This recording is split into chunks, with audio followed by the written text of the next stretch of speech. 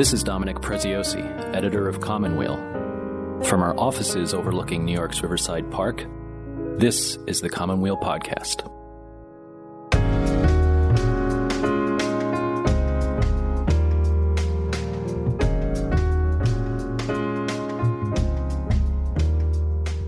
On this episode of the Commonweal Podcast, Catholic journalist and papal biographer Austen Ivereigh talks with senior editor Matthew Boudway about the Vatican's February summit on clerical sex abuse. Eula Biss, author of On Immunity and Inoculation and No Man's Land American Essays, speaks with assistant editor Griffin Oleynick about the spiritual challenges of racism, the meaning of whiteness, and the craft of nonfiction writing. Boston College professor Hosffman Ospino explains how new generations of Latino Americans are reshaping notions about cultural Catholicism in the U.S. And Kathryn Davis talks with literary editor Anthony Domestico about metaphor, mystery, and pilgrimage in her novel, The Silk Road. This is the Commonweal Podcast.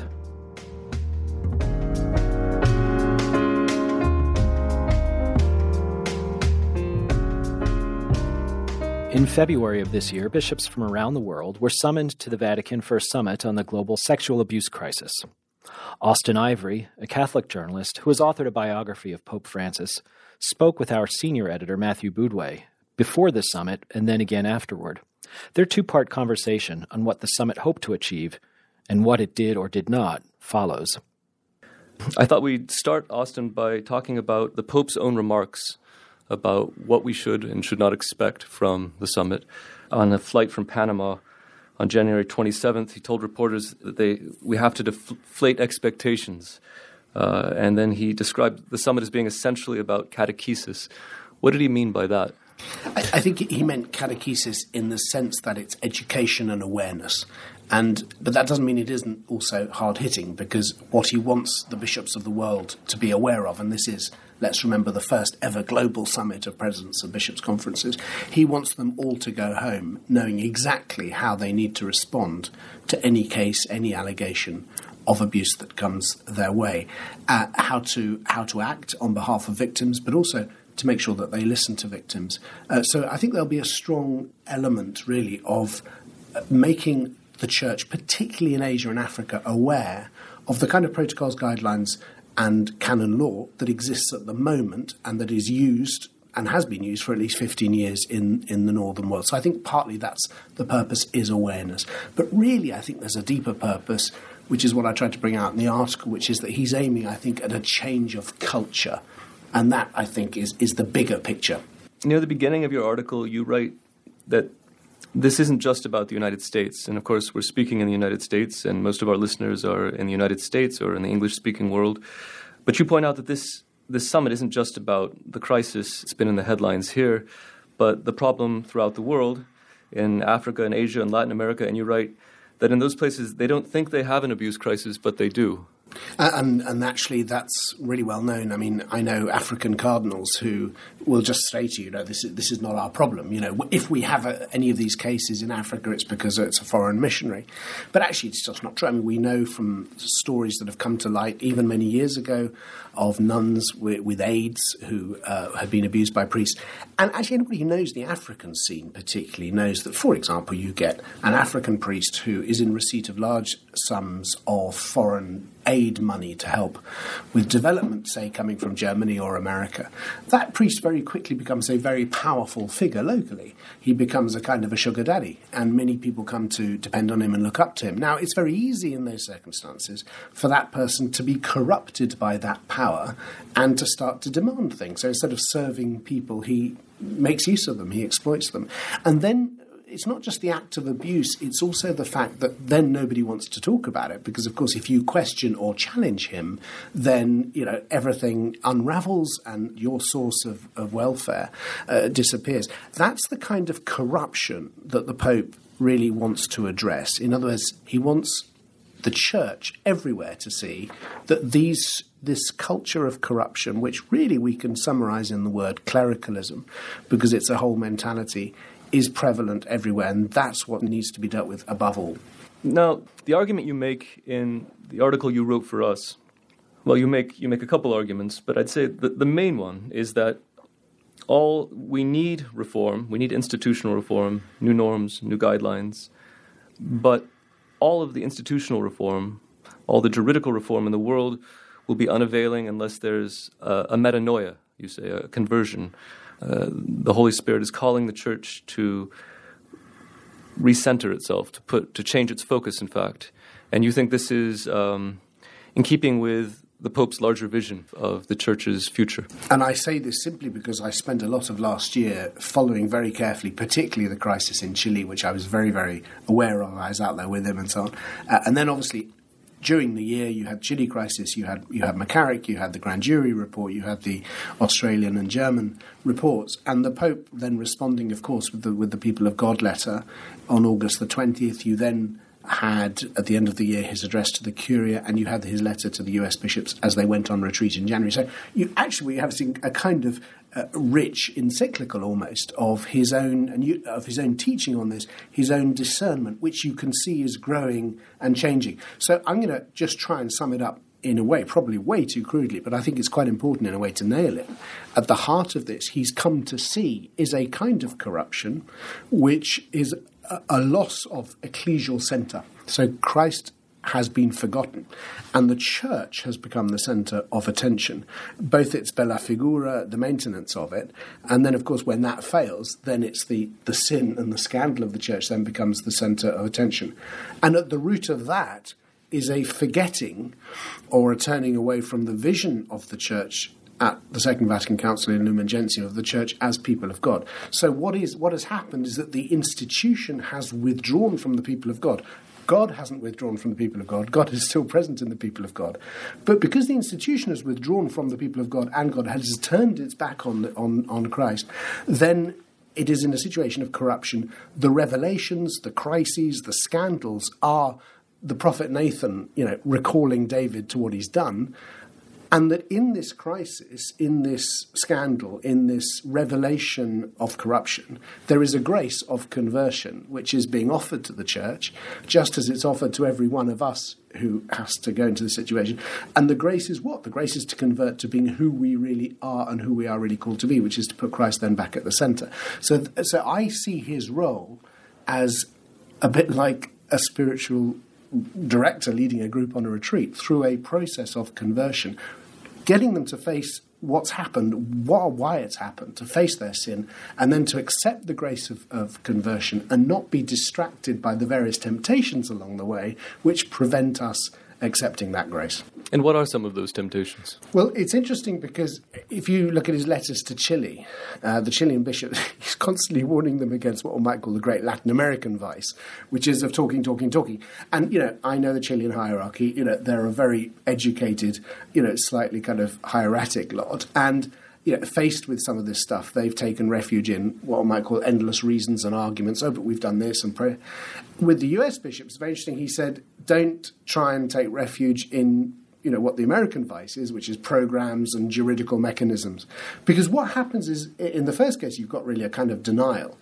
And in the second case, in the American case, what's the problem? You're putting the institution always at the centre. Actually, we don't exist for the institution. The institution exists for God, for Christ, for the purpose of evangelization. So I think the evasion mechanisms are different in each case. For somebody who's studied this Pope's thinking and writing over many years, I know his writings as a Jesuit, and what's been fascinating in 2018 is to see how he's drawing on his own very deep, fascinating writings on institutional desolation in the 1990s, and he's been, which are fascinating, and he's been using the lessons from that now this year in 2018, 2019, in guiding the Church now through its institutional desolation. You've mentioned the crisis in Chile. Maybe you could say a little bit about how you think that crisis changed Pope Francis's own thinking about this problem. I'm convinced, and I'm not the only one who's convinced, that quite a lot changed in January of 2018 in Francis's own mind. Now, because a quick recap, Francis had spent 3 years defending the appointment of a bishop that he had made, a bishop who had pleaded his innocence, but who was accused of involvement with and cover-up for the notorious priest, Father Fernando Karadima. Now, I think Francis was applying before January 2018, he was applying his principles. And one of those principles is you defend the innocent, because actually priests and bishops are subject to false accusations. Most accusations are true, but some are false. We know that. And the innocent are innocent until they're proved guilty. And so he stuck to that principle, and he balanced that with other principles like listening to victims, like safeguarding. So he had I think it was 5 principles I've worked out that he was operating under. But what he realised in Chile was that wasn't enough. Because, in fact, the picture that he had of the situation in Chile was a distorted one, because he was being told what the truth was by people who were actually part of the institutional desolation or corruption. And that's where I think he moved from seeing this as a case of, sin and failure and so on, to actually seeing this as a matter of corruption. Now, this is a pope who's spent a lot of time thinking about corruption. He's from a country in which corruption exists in the church and in the state at a very high level. And he has a wonderful essay from 1991 called Sin and Corruption, in which he distinguishes between the two. And the difference is this: as somebody who is sinning, at some level knows they're doing wrong and they're looking for a way out. So if you offer that person mercy, if they're repentant, then you learn that God's forgiveness is waiting for you. Then, if you like, mercy creates the space for you to change. The corrupt person, however, is no use offering mercy because they don't think that they're doing anything wrong. They're in denial. They've created a complete false, if you like, double life, and they have started to believe even themselves that they haven't done anything wrong. And with people who are corrupt, you have to confront them, and it's usually in an individual's case. It's only when their wife leaves them, their business collapses, they get terminal cancer or something, or the police knock at the door, like in all the police films. That's when corruption is. So he started to see this issue, and I think this is really significant. He started to see this as a matter of corruption. In other words, a bit like he needed an approach like the one he's taken with Vatican finances. In other words, you need a massive shake-up in order to change the culture, and therefore only that kind of a radical. But now, in a way, he didn't have to bring in the police because the journalists have done it for him. He said in his speech to the Curia at Christmas, he likened the role of the media in this to that of the prophet Nathan confronting David with his own corruption. But what you asked me about how he came to see it. I think he came to see it as a matter of corruption, and that it wasn't essentially about sex. It's essentially about power. And that there is 3 abuses involved. There's abuse of power, abuse of conscience, and sexual abuse is part of it. So I think there's a when Scicluna comes back with his report, the Pope says, "Wow, I've got this spectacularly wrong," and he has the extraordinary humility to say, publicly, "I messed up here. Wow, I've got this wrong." And then to say to the Chilean bishops, right, I want you all to come here. We're going to face this together. And then, they offer their resignation and everything that's followed from that. So he is a man, I think, who starts to see it as a matter of corruption and realises that something much more radical than the mere tinkering of protocols will take. So we talked about what the Pope thinks or has said we should expect from the Bishop Sex Abuse Summit in February. Maybe you could tell us what you expect to see. What are realistic expectations?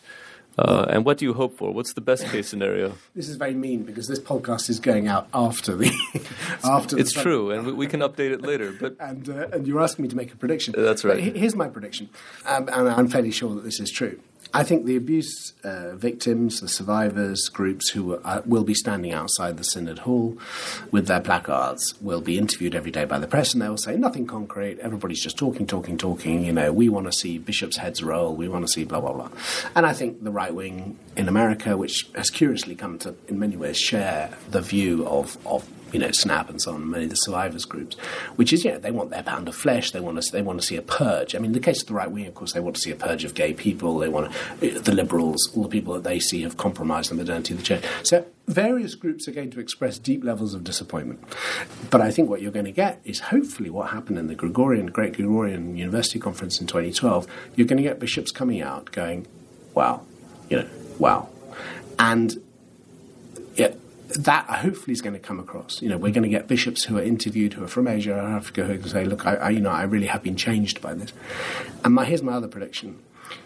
The Pope at the end of it is going to give one of his most important speeches, which is going to be like a summary of this encyclical, as I call it, of 2018, which I did call the Chilean encyclical, but which now has to include the United States. Right. So I think one of his most important speeches, in which I think he will leave nobody in any doubt about where he stands and how he sees the opportunity of conversion being offered in this tribulation.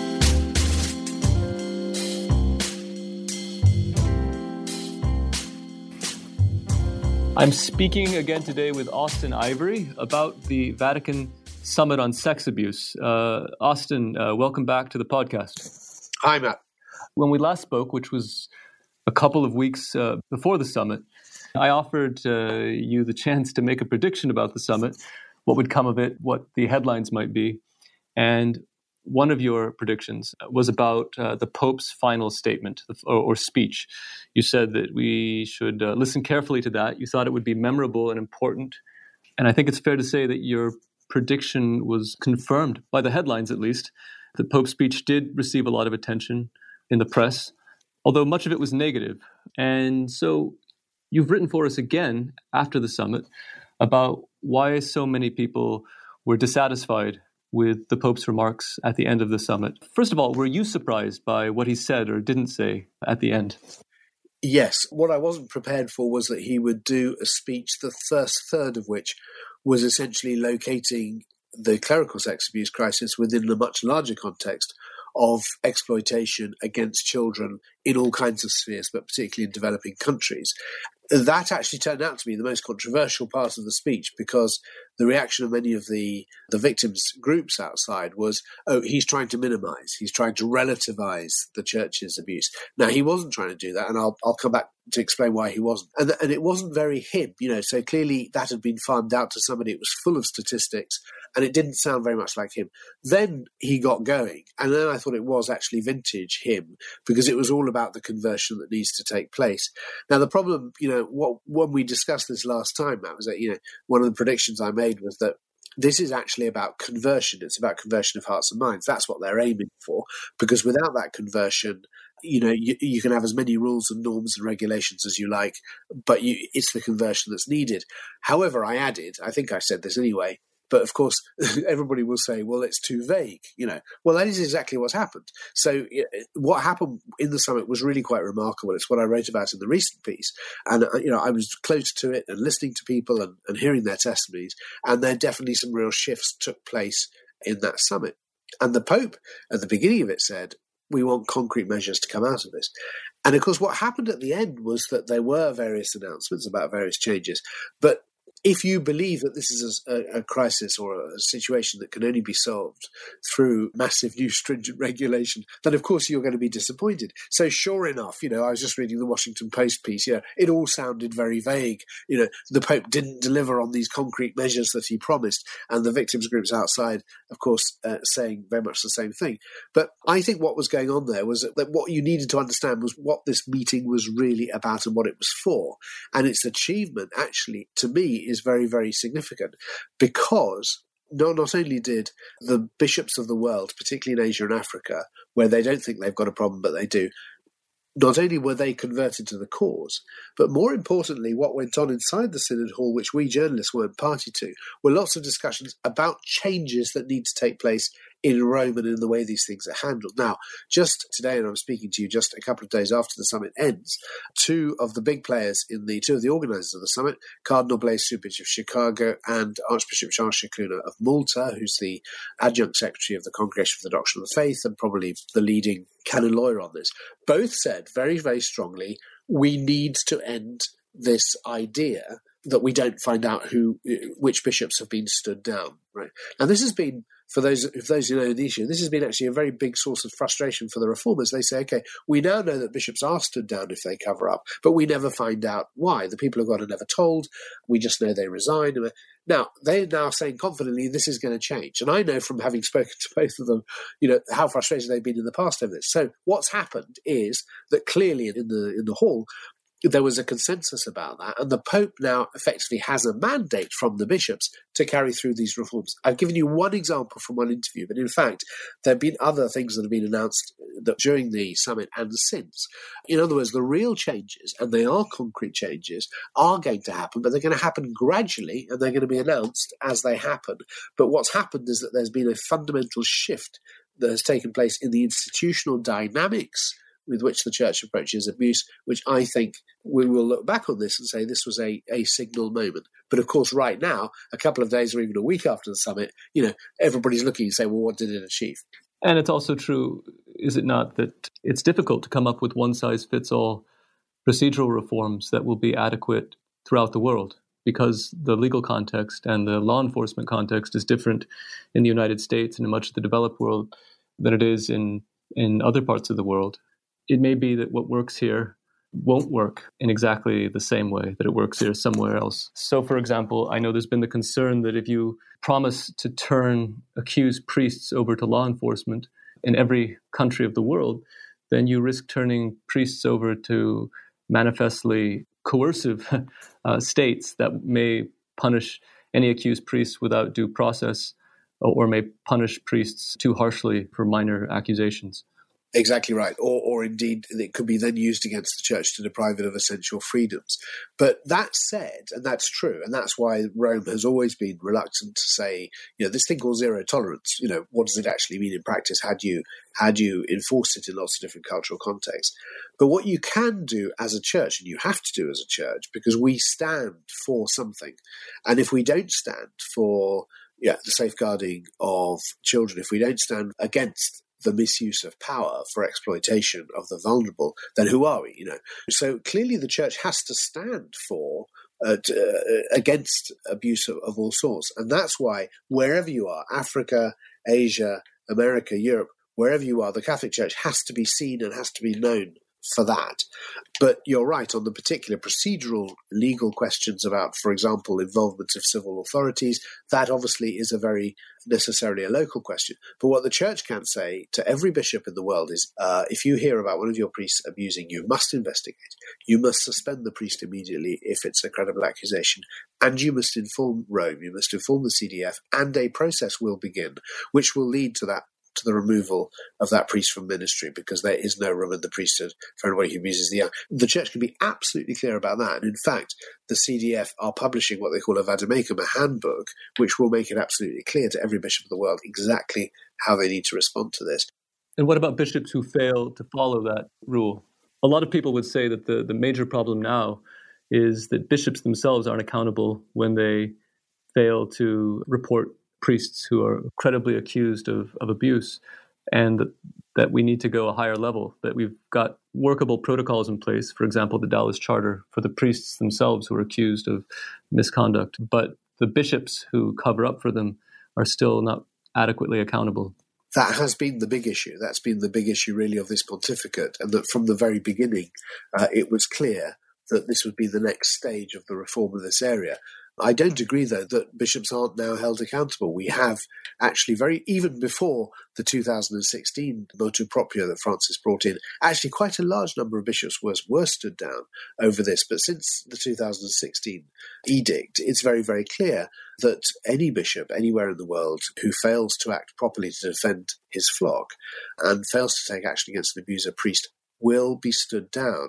The motu proprio is called Come una madre amorevole, like a loving mother, makes clear that this specifically relates to sex abuse, and that there literally can be never any justification for failing to act. So I think actually the law is now very clear.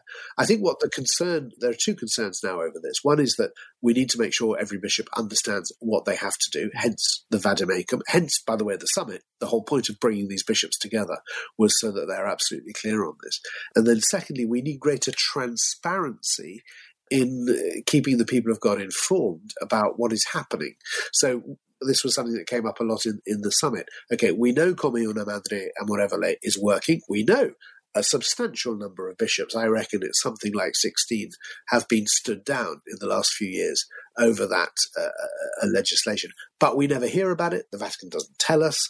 And that's why I say earlier that it was a very significant announcement from Archbishop Cicluna and Cardinal Subich to say, actually, there is no reason why Rome cannot tell us. It's ridiculous to take this confidentiality stuff and apply it. If a bishop has done wrong and he's asked to stand down before the age of 75 because of that, well, we need to be told, and I think there's an accountability and a transparency issue there. But I don't think there's any ambiguity now over what will happen to bishops if they cover up. Austen Ivereigh, thank you again for joining us and updating us on this important story. Been good to be with you, Matt. Thank you. You can read Austen's piece on the summit, Have the Bishops Learned Anything?, in our March 22nd issue and on our website.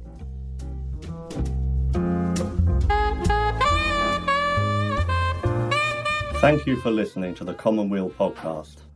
If you like what you've been hearing, please spread the word and subscribe, rate, and review the podcast on iTunes, Spotify, or wherever you stream podcasts. Thanks in advance for your support.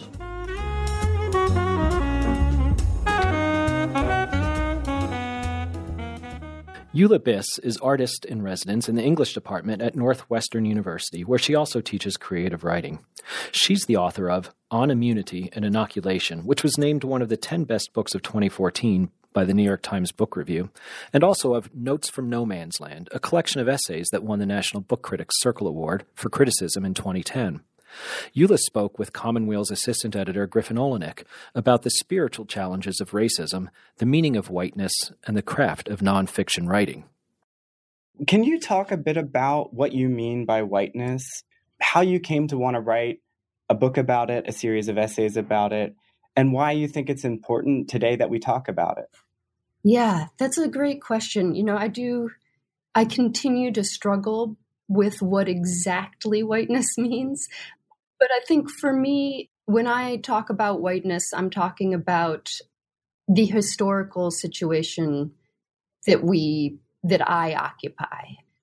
People talk about whiteness being an identity category, and I don't think of it so much as the thing I identify with or identify as, so much as the historical situation that I was born into and that I must now reckon with in my adult life.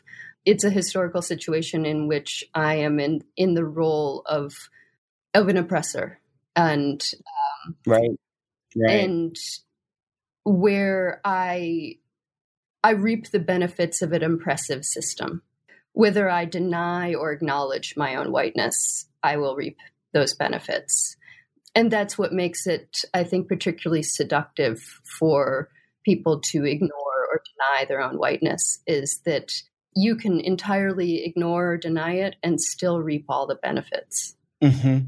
So for you, whiteness is not so much, I look at myself in the mirror and I see that my skin color is white. It's a set of relations. Yes. And I can deny those relations if I want, but I'm still going to benefit from them. That's what whiteness is. It's a set of circumstances, or as you're saying, a situation that you find yourself in. Yes. And, if I look back on many of the major events of my adult life, or the major advantages that I've had in my adult life, and starting actually in my late teens, my entrance into college, the fact that I had my college education paid for, a series of jobs that I got in my 20s, my entrance into graduate school, my hiring at an elite university. So I'm giving you a short history of my adult life. Pretty much every one of those pivotal points, I have good reason to believe that my whiteness gave me some advantage. I really do believe that this system of racial oppression is damaging to white people as well as to others. And actually, on a spiritual level, I think it's profoundly damaging. It's damaging to one's humanity, one's ability to be a full person. That's what feels at stake to me. In a sense, talking about this, working with it, muddling through, trying to take some sort of action, which is really, that's close as I ever get, is, a kind of muddle towards action. But that feels like an effort to save my own soul, essentially. You've got this beautiful essay, No Man's Land, it's called, and you're describing your neighborhood in Chicago called Rogers Park, and your interactions with your neighbors, and the ways that some of the white neighbors refer to themselves as pioneers. A bit about gentrification, which is certainly something that I witness and experience every day in New York City. But I'm wondering if you could speak a bit more about that, a bit more about the narratives that words contain and reveal, but also hide. Any specific situations jump to mind for you?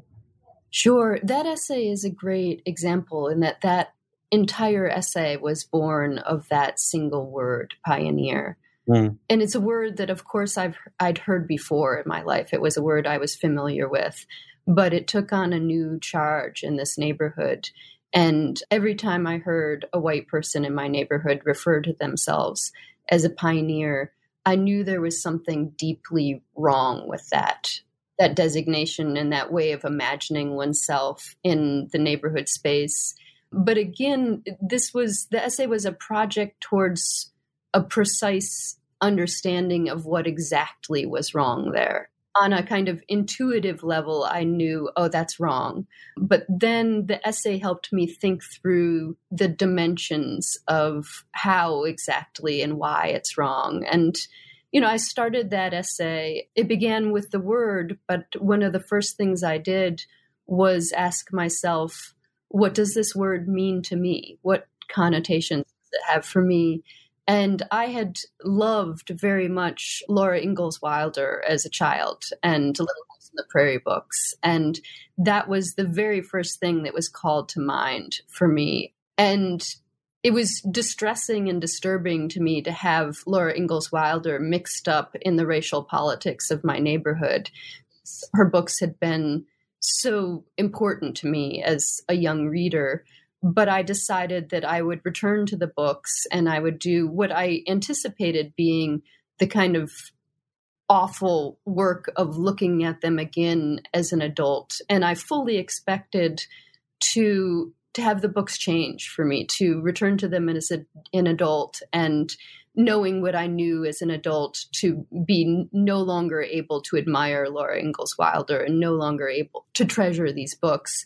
And some of that happened. Those books aren't perfect, but I was actually quite surprised when I returned to Little House on the Prairie by how much evidence there was that Laura Ingalls Wilder was thinking about race and thinking about the racial politics of what was happening on the prairie in that moment and thinking about the damage that was being done by the pioneers of that moment. So there's more work that could have been done there, but the book is not entirely lacking in introspection or kind of subtle analysis around the tragedy of the American West. And part of that is because Laura Ingalls Wilder wrote that, I think, nearly 60 years after the events in her life that it's about. And she went back and did quite a bit of research in order to write that book. And she had to learn quite a bit about the Native Americans in that area.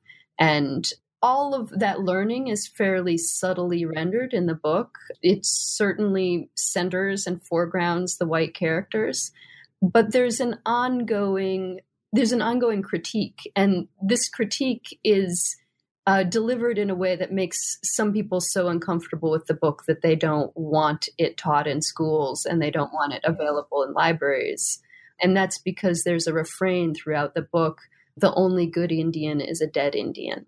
But if you track the way that refrain appears, the entire plot of the book is designed to be a critique of that statement. So that's probably too sophisticated for your average 7-year-old to really absorb.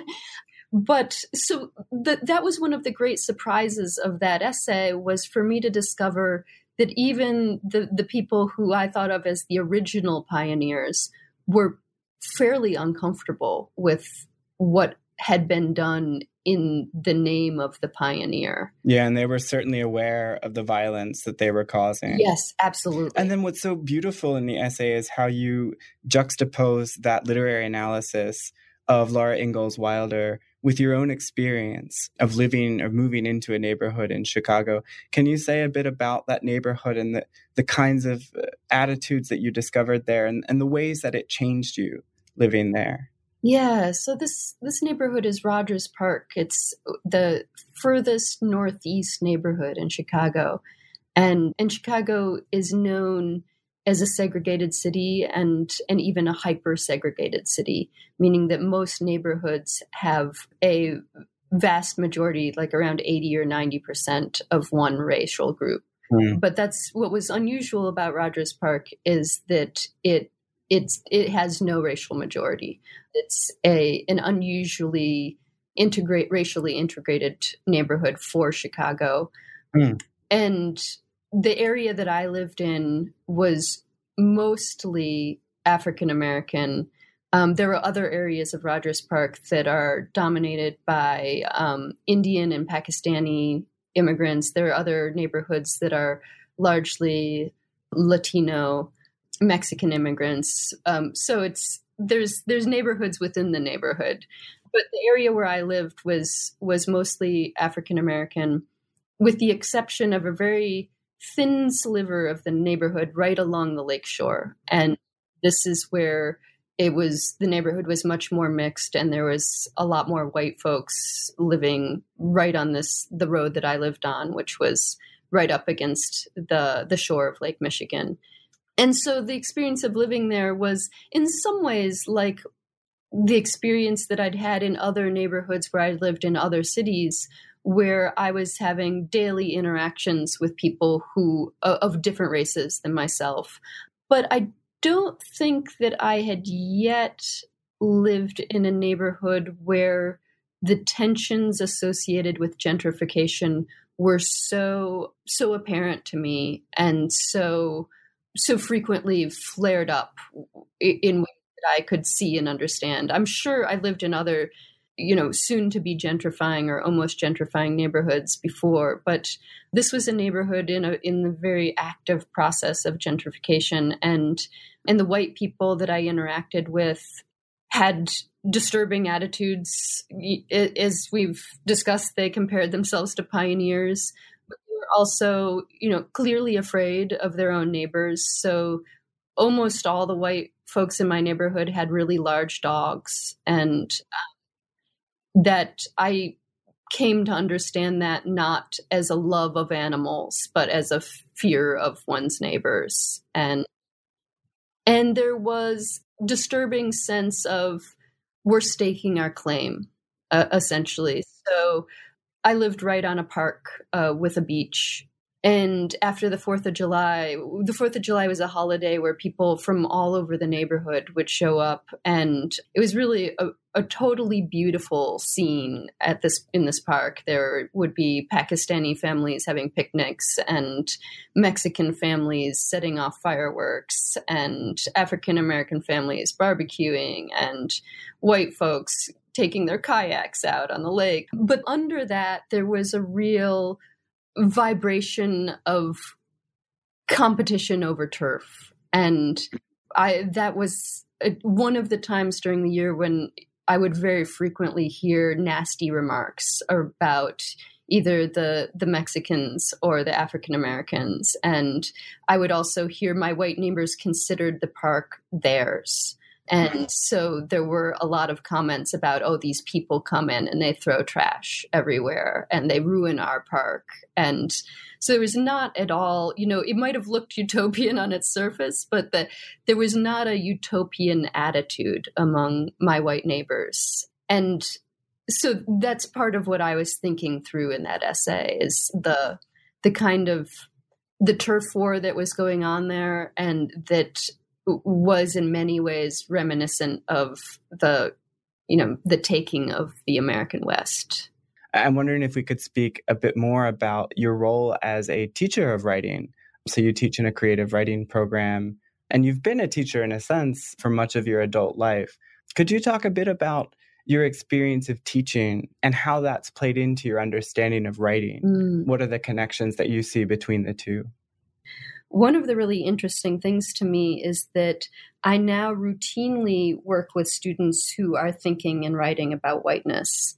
That was not true. I've been teaching at Northwestern for 13 years now, and that was not true in my first 5 years here. I think I worked with one student in those first 5 years who was a white woman thinking about race and whiteness, though she didn't use the term whiteness. That's what she was thinking about. But now, just yesterday, I was having a conversation with a student who is writing about whiteness and Jewish assimilation into whiteness and struggling with some big questions about her own identity as a Jewish American and asking herself how much she has and hasn't assimilated into what is essentially white culture, though I loathe to use that term because I don't think there actually is such a thing as white culture. It's just a white power structure, I guess, is probably a better term. I now fairly frequently get to talk about race and whiteness with undergraduate students. I've also been teaching Jamaica Kincaid's essay, A Small Place, for my entire career at Northwestern. And I've noticed a real shift in the students' readiness to engage with the critique that Kincaid is making in that essay. And it's a very direct critique of privileged white tourism. And when I first started teaching this essay, it made my students very defensive. And whenever I taught it, I had to prepare myself for a difficult conversation that would initially be full of defensiveness from white students. And in the last couple of years, that hasn't been my experience teaching that essay. I think that the students who are reaching me are already primed to meet that critique and to talk it through and to begin to reckon with it. I thought we could end on a note that you include in some of the endnotes to your essays. You have this essay called All Apologies, where you reflect on the nature of what an apology is. What does it mean to say you're sorry? How does that shift relationships? And in this era of Me Too, call-out culture, these sorts of things that we're living with on a daily basis, the demands for apologies. I'm wondering if you could speak a bit about this conclusion that you reach, which is, first of all, we need to forgive ourselves. I'm wondering if you could speak about how you came to think about apologies. Who do you think we owe apologies to now? And how might that set us free? Yeah. That essay came out of a very private memory of my younger sister telling me when we were quite young, she was probably only 3 or 4, which would make me 6 or 7 at the time. And I hit her and then apologized immediately. I was truly immediately sorry for what I'd done. And she said, this is my sister who would go on to become a philosopher. But at 3 or 4, the form her philosophizing took was she said, sorry doesn't cut it. And my response was, what do you mean? Sorry is how you erase a wrongdoing. And she said, no, you can't. You don't get to take back what you did with a word. You have to live with your action. And this stayed on my mind for the rest of my life, really. I was in my late 20s by the time I wrote about it. And it had the philosophical question that she had posed had remained troubling to me. This possibility that there are things that cannot be apologized for and that actions are irrevocable and that there are wrongs so grievous that they can't ever be addressed. And so that, of course, brought me to some of these questions about racial wrongs and how we should and how we can reckon with and potentially apologize for or atone for these racial wrongs in the contemporary moment. And I actually don't really feel very settled on that question at all. I think that essay moves back and forth between different ways of thinking about apology, and I don't feel that I came out of it with a very good sense of conclusion. But I think what I did discover or decide in the process of writing it is that even though the act of apology is symbolic, it carries significance and it carries meaning for both the person who apologizes and the person who receives the apology.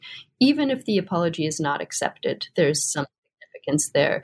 And so I think I walked away from that essay feeling that it is it's better to make an attempt at apology, even if you know it can't and won't be accepted, that the wrong was too grievous to make it even appropriate for someone else to accept the apology. For instance, no one can accept an apology for slavery.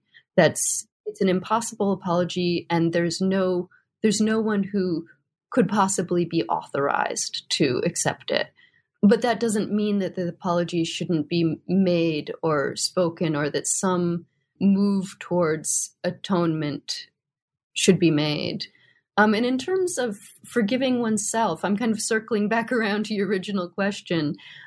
I think it's very hard to look at your own wrongdoing without a readiness to forgive yourself. I think if you're not ready to forgive yourself, you can't look.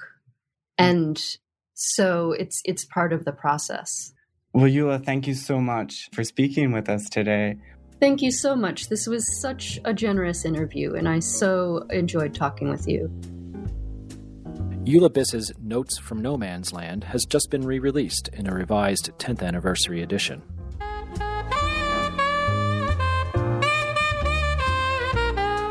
Have a favorite article you've read from a recent issue?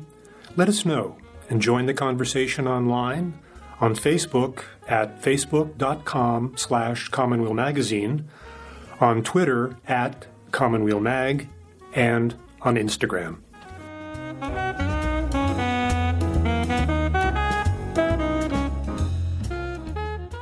Hosffman Ospino, Associate Professor of Theology and Religious Studies at Boston College and the Director of Graduate Programs in Hispanic Ministry, has written extensively on Latin American Catholicism and demographics in the U.S. Church.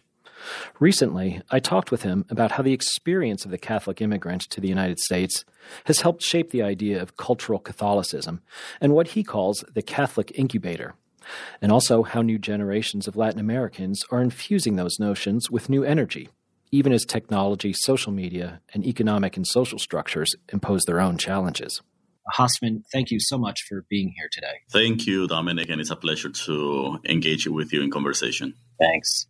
I want to jump right into things because I've seen pieces you've written, and I know you've spoken about it too, about your growing up in what you call a Catholic incubator. And I thought it would be helpful for our audience to hear a little bit about that experience, about what you mean, and how you see that image at work here in the United States today. Sure. Well, Dominic, I was born in Colombia, South America. And when I was a child, there was about 93% of the entire population in Colombia self-identified as Roman Catholic. So in a sense, it was inescapable to self-identify as such.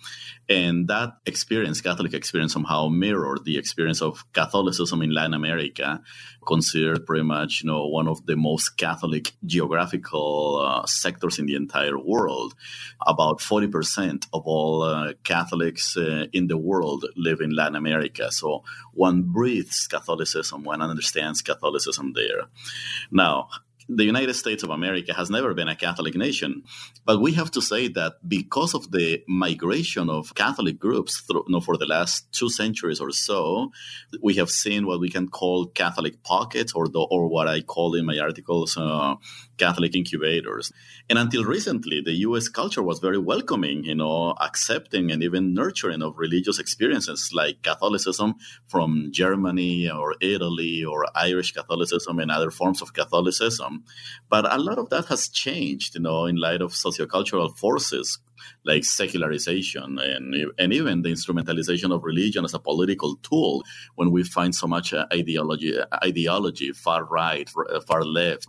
So that makes it almost impossible for these Catholic incubators to survive.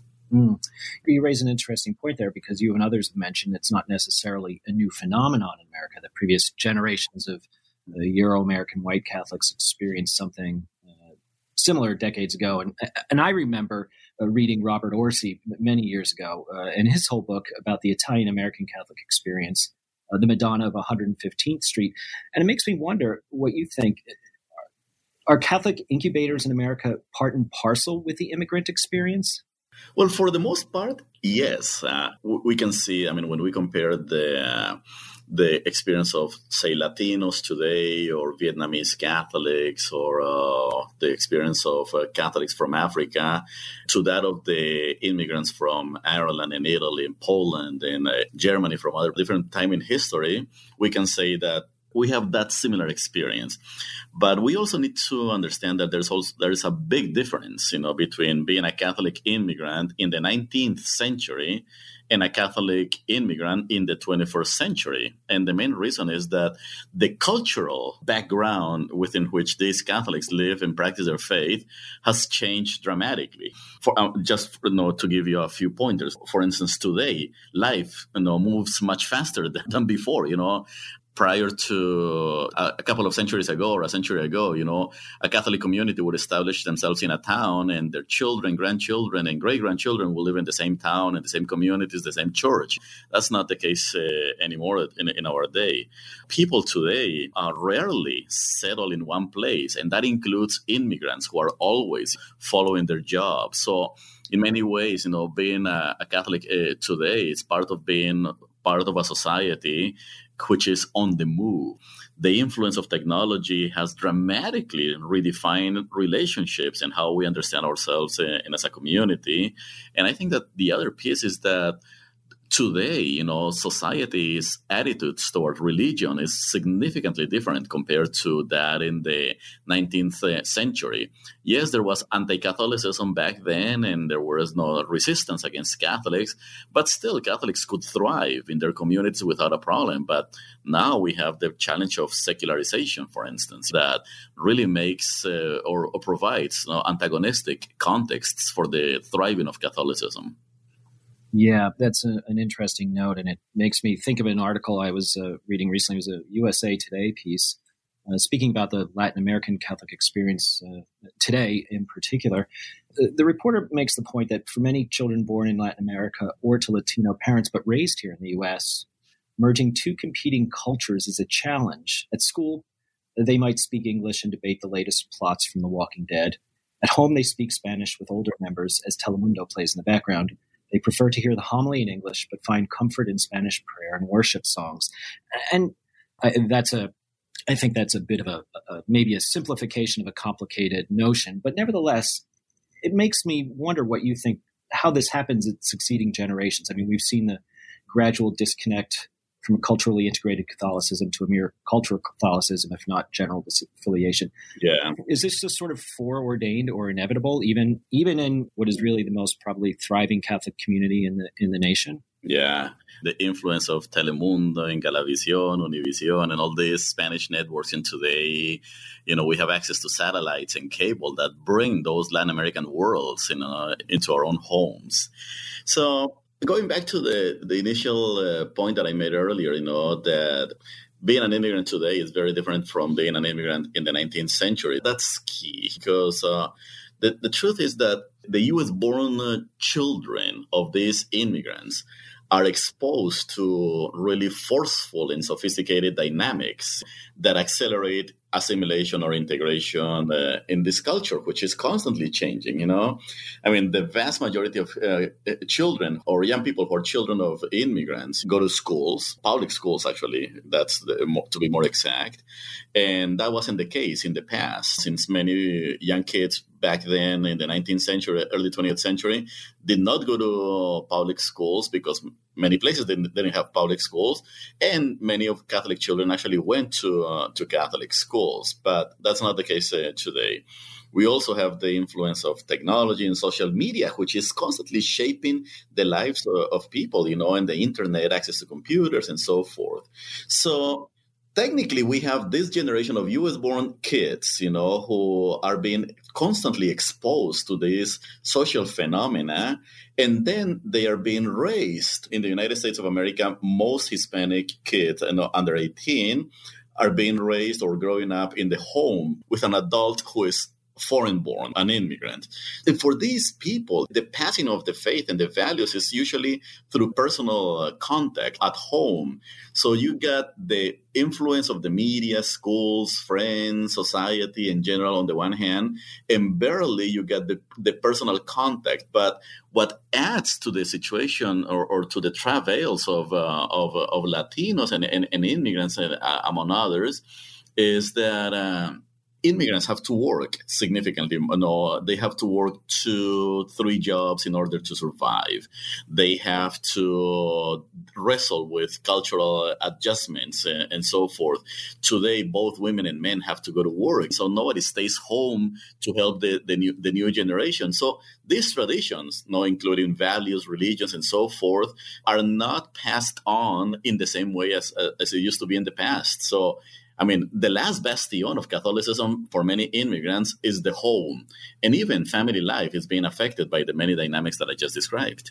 Yeah, from the same USA Today story, there's an interesting bit of data in it. I guess there was a survey posed as part of the fifth Encuentro that found that young Hispanic Catholics, which they term, ages 18 through 39, are sort of experiencing an identity issue. They ask, where do I fit? And a young woman is quoted in the piece, and she says, the bottom line is many Latinos in the church feel more comfortable in the dominant culture in the U.S. And I'm wondering, you're at a university, and do you see this personally? Do you engage with this issue? Do you encounter this? Oh, without a doubt. As a matter of fact, when one looks at the surveys of young Latinos, Latinas, the number one issue with which they are wrestling is cultural self-identification. At home, they may be called Latinos, or outside, they may be, they are American, but they are Americans who are Latinos. And for some reason, our society still struggles to pull this together. But there's something that needs to be said, and that is that Latinos in general are a very young population. The median age for Hispanics is 29. So this is more than half of Hispanics in this country are younger than 25, just to give you a sense of how young the population is. Also, the majority of Hispanics in this country are U.S. born. Give or take, about 64% of Hispanics, 2/3, were born in this country. One can easily say that being American is as natural as being Hispanic and vice versa. There is this dynamic. And so it is not a surprise, frankly, for Latinos who are being raised in this country. 94% of Hispanics under 18 were born in the United States. So it's not unusual to imagine, or it's not a surprise to imagine that Latinos are integrating, some people like the word assimilating, into the larger culture, and then wrestling like anybody else with the question of who am I, and whether religiously or even culturally. But by and large, most U.S.-born Latinos, I would say, are tilting towards the side of becoming more integrated into the larger U.S. culture.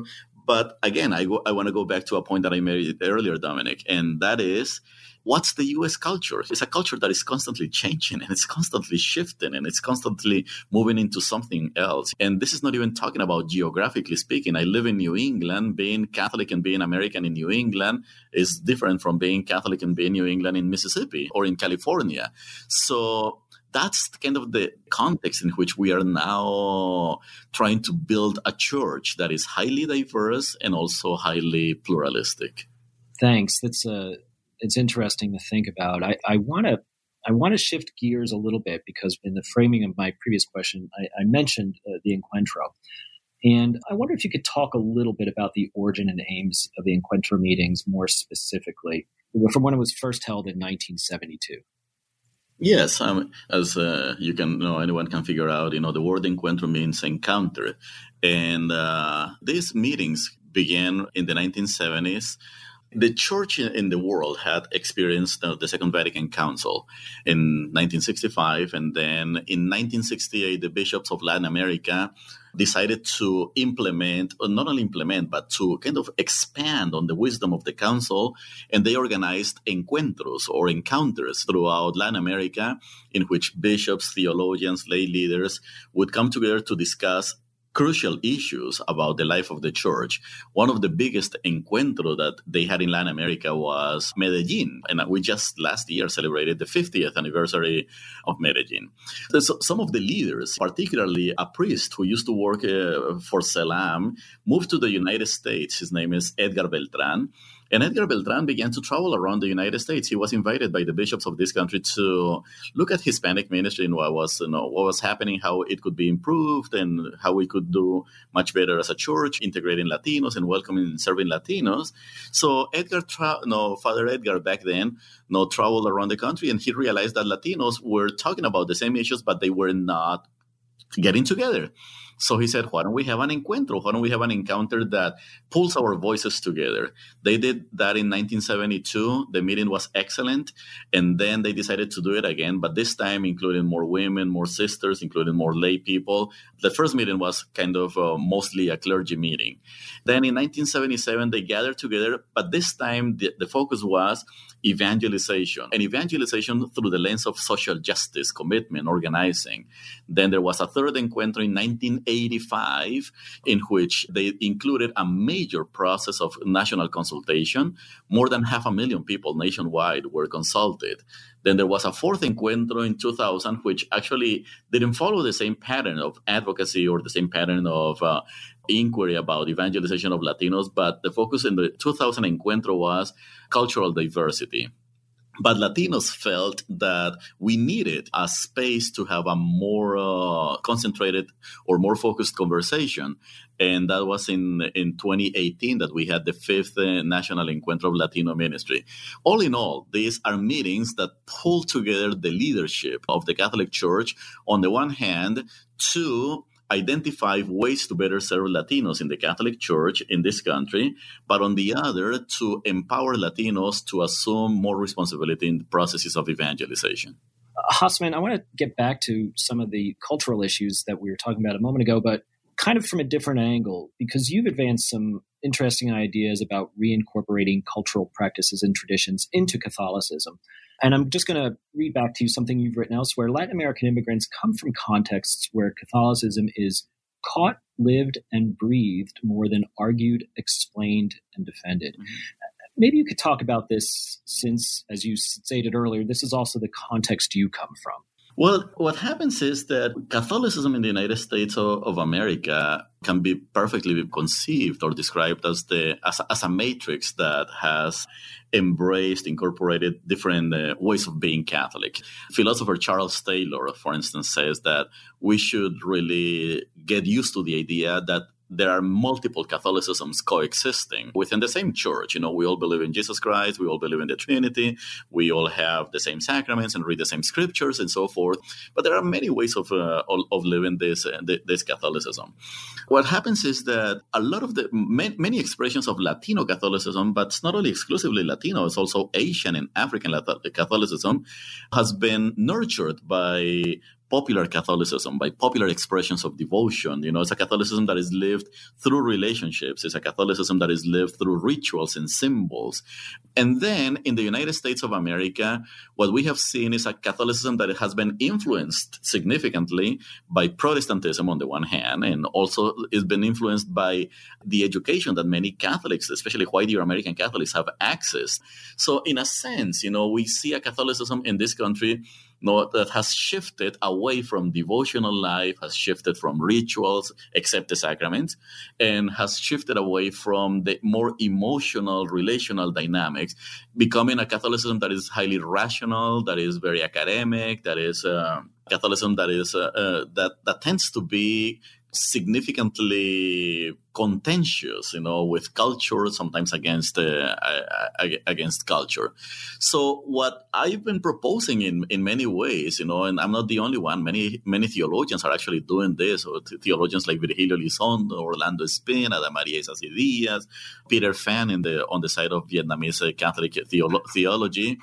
And what we have seen is simply an invitation to imagine bringing together this Catholicism that faith communities that are Asian, Hispanic, that build upon popular Catholicism, to enrich the larger experience of Catholic life in the United States, not as opposites, as two different opposites, one against the other, but as two sides of the same coin. So we don't want to look at these two experiences of Catholicism, the one that is mostly sustained by popular devotion and relationships and communal life, and that is highly intellectual, or that is more critical, that is more that builds on debate and rational argument.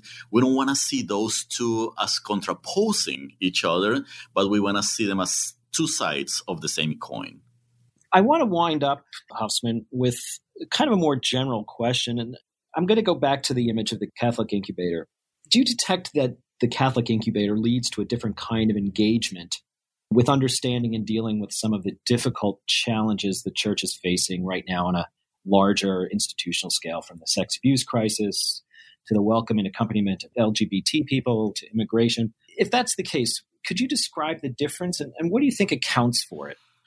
Every expression of Catholic life, and it also applies to how we live our culture, has its pros and cons. I mean, the idea of a Catholic incubator expands the horizon insofar as it allows people to be explicitly Catholic with others. I mean, when families and communities speak similar language and celebrate together, and they have common rituals and common symbols that bring them together. And then out of that experience of community kind of emerges a series of values that lead people to make commitments in society, in their families, in their community, in their government, and so forth. But then the problem is that Catholic incubators can be isolated or can become silos because they may fail to address issues that the rest of the society and the rest of the Catholic community actually is wrestling with. In those big issues, for instance, that we are constantly wrestling with in the United States, like abortion, for instance, or life issues, immigration, or death penalty, how do we embrace LGBTQ, sisters and brothers who share the same faith, and sexual abuse scandals and so forth. What happens is that Catholic incubators could be used, in a sense, as excuses to avoid engaging those big realities, and I think that they need to be critiqued in that sense.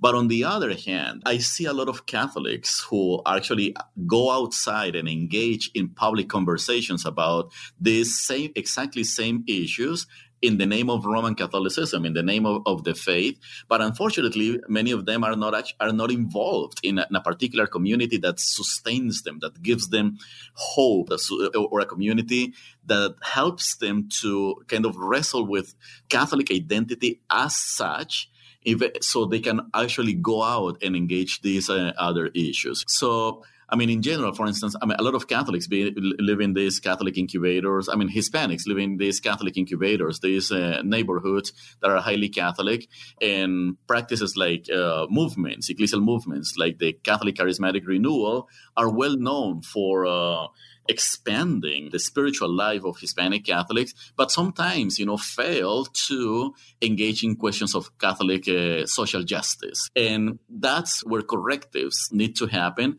But at the same time, that's where we all need to start in conversation with one another and not isolate X group or other group. And going back to the previous conversation, we need to be attentive not to think that being in the Catholic incubator or the Catholic silo is better than being out there and engaging in critical dialogue with the larger culture. Hoffsman, thank you for your thoughts today. This episode will be actually airing after March 15th, but in the time between us speaking today and the time this airs, you will also be speaking at Fordham University. And I'm wondering if you wouldn't mind saying a few words about what your talk will be about. The lecture that I will be delivering at Fordham University is a lecture that is going to make a claim that engaging, embracing the Hispanic presence in the United States for the Catholic Church is not a choice, but an ethical responsibility. And that means that we need to stop looking at Latinos as a community that is passing or a community that simply is not relevant or is visiting many of our neighborhoods or churches, but it is integral to the identity of Roman Catholicism in the United States. So what are the ethical implications? And from those ethical implications, then what are the ministerial and evangelization commitments that come with it? Thanks, Hoffsman, for your time today. I really appreciate your talking with us at the podcast. Thank you, Dominic.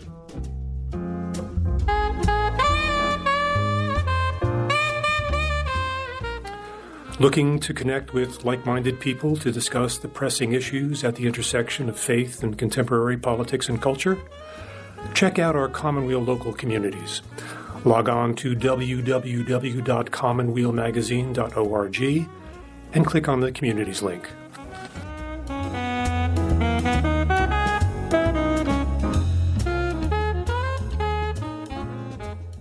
Kathryn Davis's 8th novel is The Silk Road, published in March by Grey Wolf. Here she talks to Commonweal literary editor Anthony Domestico about the genesis of the book, as well as about her love of mystery and metaphor, and how the idea of pilgrimage has figured into her writing. Thanks so much for chatting with me today, Kathryn. I struggled for a long time trying to come up with a pithy description of this novel for listeners who haven't yet read The Silk Road. It's such a singular novel, structurally, stylistically, even metaphysically, that it seems to almost refuse summary. But I thought I might put the burden on you. And when inevitably someone asks you, what is this novel, The Silk Road, about? How do you begin to answer that question? One way I would answer the question is to describe how I came to write it.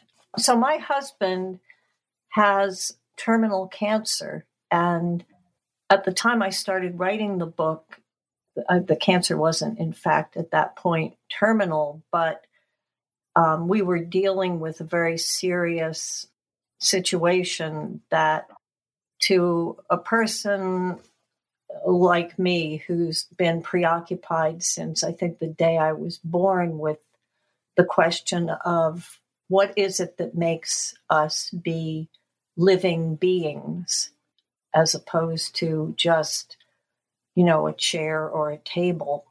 The situation with Eric got me stirred up in a new way about a subject that has been my subject all along. And I knew I wanted to write about that, but I didn't want to write, a memoir of illness. And I also had recently I had gone on the Pilgrim Walk, that a tiny piece of it appears in the novel, a bit of my experience there. And that was a profound experience for me. And walking, the act of walking, and the feeling of traveling through space and time that you encounter when walking, I knew I wanted to write about that as well. And that was sort of how it all began. And also, I had for years and years been trying to convince anybody who would listen that a really great way to write a murder mystery would be to start with some people in a yoga class and have one of them not get up after they've been in corpse pose. And nobody took me up on that. And I thought, no, I can do that. I can use that very trope and I can begin my book with it, but I don't have to write a standard murder mystery. And then mainly I wanted to be writing about, what it means to be a living creature, living a life in this universe we inhabit, in which we contend with the fact that we think we know what time is all about. We think we know what space and place is all about. But we are so really woefully ignorant of the big picture. So those were all things I wanted to write about. Yeah, and one of the things I love about the novel is how you mentioned your interest in murder mysteries and how it's set up as if it is going to be even maybe a closed door murder mystery in which we're going to kind of read to find out who did it and why. And I know you've spoken before about what you find interesting kind of narratively about the form of the mystery. And I wonder if you could talk about that a little bit. What is it that draws you? Do you read mysteries yourself, or do you just find that as an interesting structure to put onto your decidedly non-mystery novel-like novels? I read mystery novels pretty obsessively, and I love them. And at one time I even thought, well, why on earth don't you invent a detective and write a series of mystery novels? I always tell students, you should write what you love to read. But it turns out I did try. So I tried. And here's what I found out. I found out that if you want to write a good mystery novel, you have to be much more interested in planning than I am. It's not as if I have no idea what I'm going to do when I set out to write a book, but I would never do the kind of outlining or thinking that I believe is productive of a well-plotted mystery novel.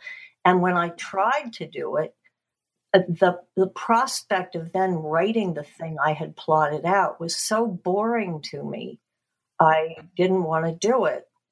When I'm reading a mystery, I do not know where we're headed. And so I have the pleasure of, the thrill of discovery is an aspect of reading a really wonderful book, say by P.D. James. I've just been rereading lately. But to do it myself, it was not possible. And it was sort of sad. Though I also realized that my least favorite part of any mystery is when you get to the end where they're all sitting around and the detective tells you what has actually happened. I don't find that so interesting. I think my experience growing up in a house where people were not very overt about what was going on ever turned me into the kind of person who likes looking for signs and clues. And I feel like that is the way I understand the world around me. So that is one of the aspects of a mystery that is exciting and interesting to me. You mentioned the personal experience of walking the pilgrimage route, and you said that there was something incredibly profound and moving to you about your experience of place and time while going through the physical act of walking on the pilgrimage route. Could you speak more to that? And just, I'm also interested what imaginatively or narratively drew you to the pilgrimage as an overarching structure for this novel. Well, what drew me to the Pilgrim Walk is in a way what drew me to that structure for the novel. I have two friends who had done a portion of the Pilgrim Trail, and this is a part of it in France. They had done it before and talked about it, and I thought that is something I would like to do. And I liked the fact that the road itself that you're traveling on is very, very old. I mean, obviously, there are parts of it that have been very recently paved, but the route itself has been there for a really long time. And so people for many, many years have been walking on this trail, and they've been walking toward a sort of holy, their goal has been a place that, at least to some of the people walking on the trail, is associated with intense holiness, spiritual understanding, or an opening up of some aspect of life that is not just in the here and now. That's what you're headed for. In the meantime, you are just walking. And the act of walking is just so, one foot after another. So it's about as mundane and physical an act as, your body can participate in. And that is attractive to me as well, that sort of combination of the destination being ineffable, and here you are just plodding along like a mule. So the tension between those two was something I wanted in the book. And it is what I want to write about when I write. So, in that way, you could say I've been writing the same book over and over again, on the one hand. On the other hand, the one thing I really have not wanted to do is write the same book over and over again. And I've really always hoped that when, the next incarnation of what I want to write shows itself to me, that it's not going to be like the one I just did. Have you had a chance to think back on that question about what has and hasn't changed over the course of your career, given that Labrador was just reissued by Grey Wolf? It's a beautiful, beautiful edition. Yeah, isn't it great? And yeah. I love it that it's my sister's painting on the cover. So. I didn't know that. Yeah. And so I opened the book sort of at random, doing a thing I've always done with a book when I first finished it, which is, I think of it as spot checking, where I just open the book and hope that what I open to is going to be pleasing to me, as opposed to something where I think, I don't really feel like reading this, which is, can happen. So I opened Labrador at random and started to read.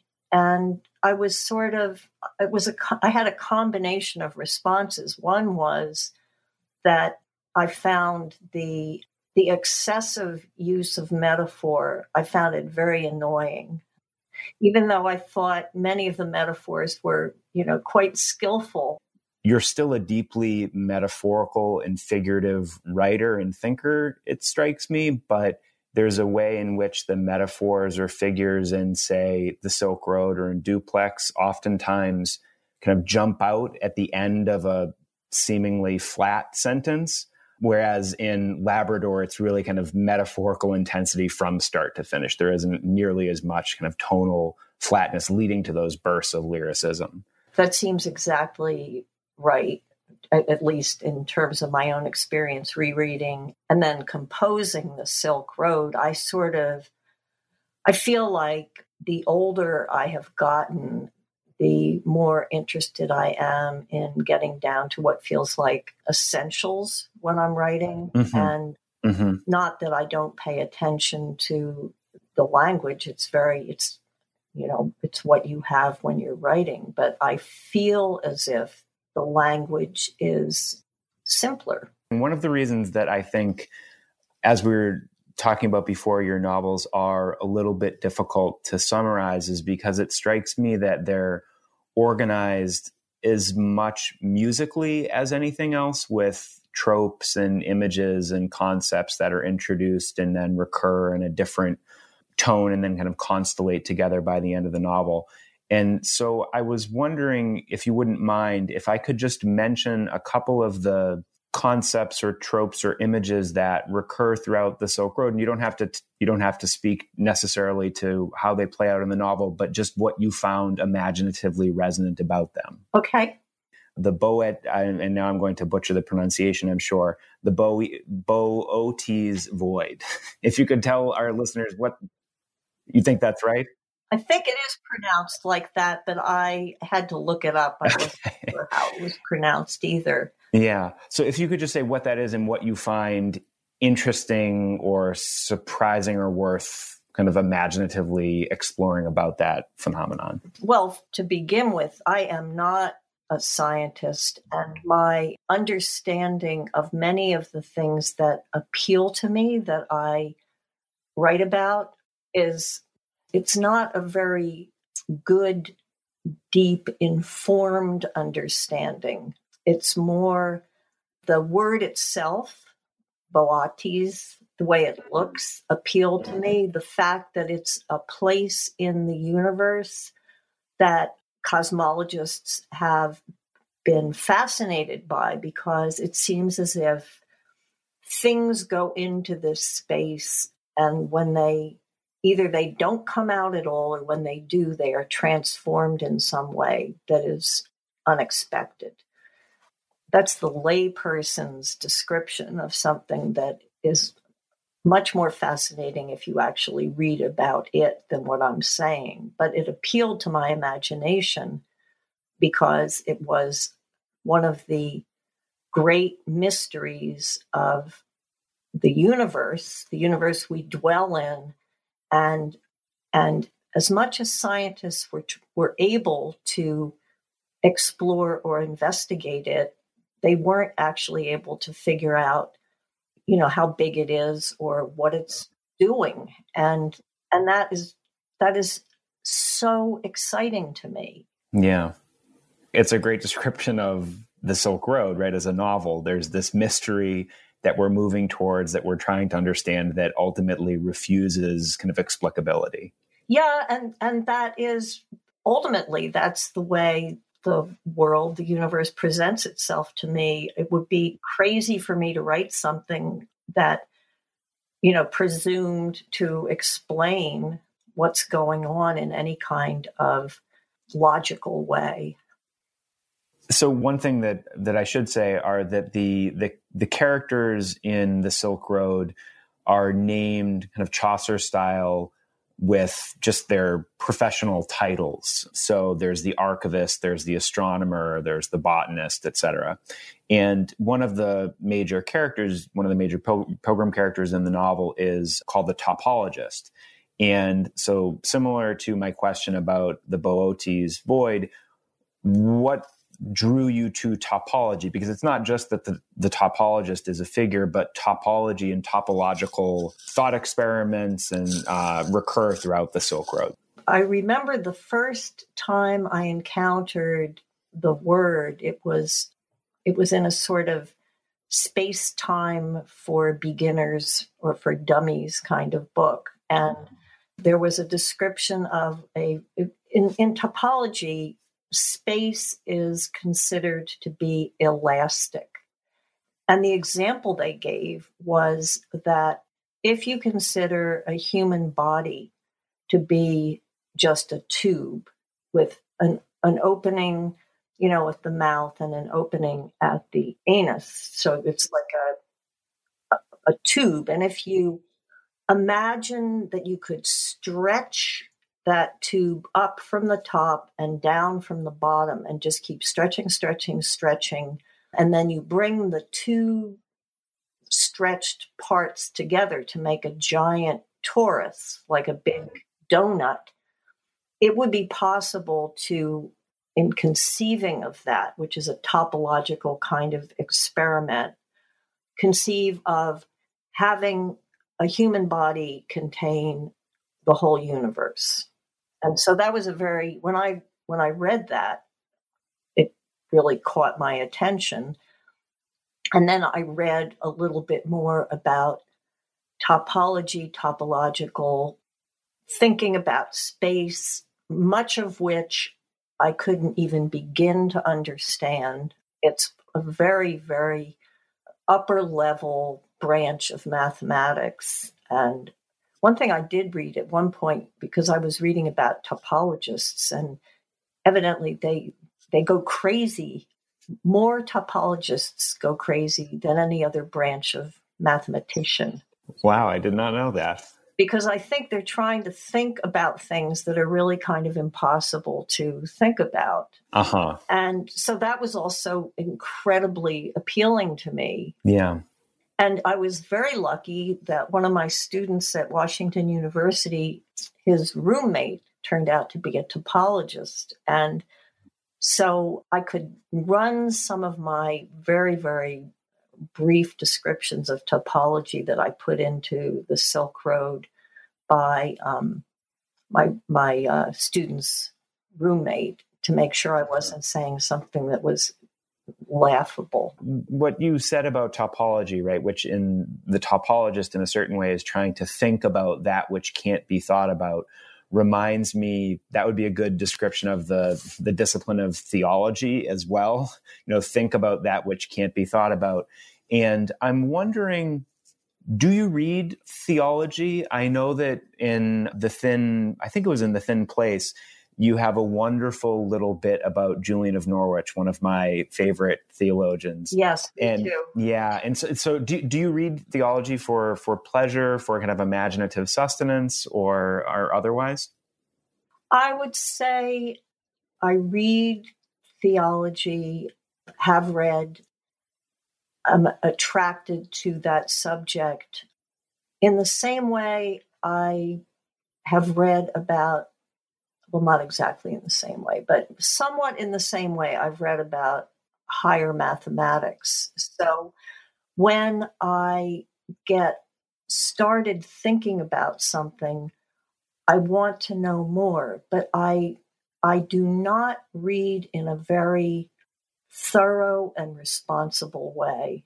I mean, I remember thinking when I was writing Versailles and I was writing about an actual historic person and series of events, that if any historian had watched the way I was doing my so-called research, they would have been tearing their hair out, because it's very hit or miss.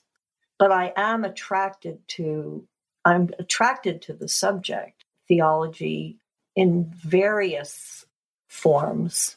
I'm going to ask you the question that I know some writers don't like to be asked, so feel free to say you don't want to talk about it. But if you're working on anything next, if you've started on anything now that the Silk Road is out in the world. Well, I don't mind answering, partly because I am working on something that I can talk about, which is I'm doing a book for Grey Wolf. They have the Art of series. And oh, fantastic. That's one of my favorite series. I can't wait to hear what you're doing. It's the Art of Transition. Oh, wow. Fantastic. And it's really, because going back to the subject of music and motif, I do feel like the way I construct a book, in fact, my approach to the whole subject of narrative is completely predicated on the use of transition. And it's more a matter of ear for me often, but I find the way something makes transit from one place, one space to another is endlessly fascinating to me. So both Labrador and the Silk Road are now available from Grey Wolf. Kathryn Davis, it was a true delight talking with you today.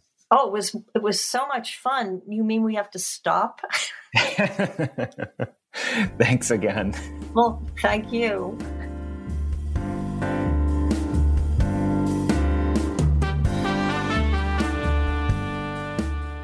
The Commonweal podcast is produced by associate publisher Megan Ritchie and the Commonweal staff, in partnership with Sandberg Media. David Dalt did the editing. We'll be back soon with the next episode of the Commonweal podcast. If you like what you've heard, we have extended versions of these segments either through our website or on your favorite podcast feed. This is Dominic Preziosi. Thanks for listening.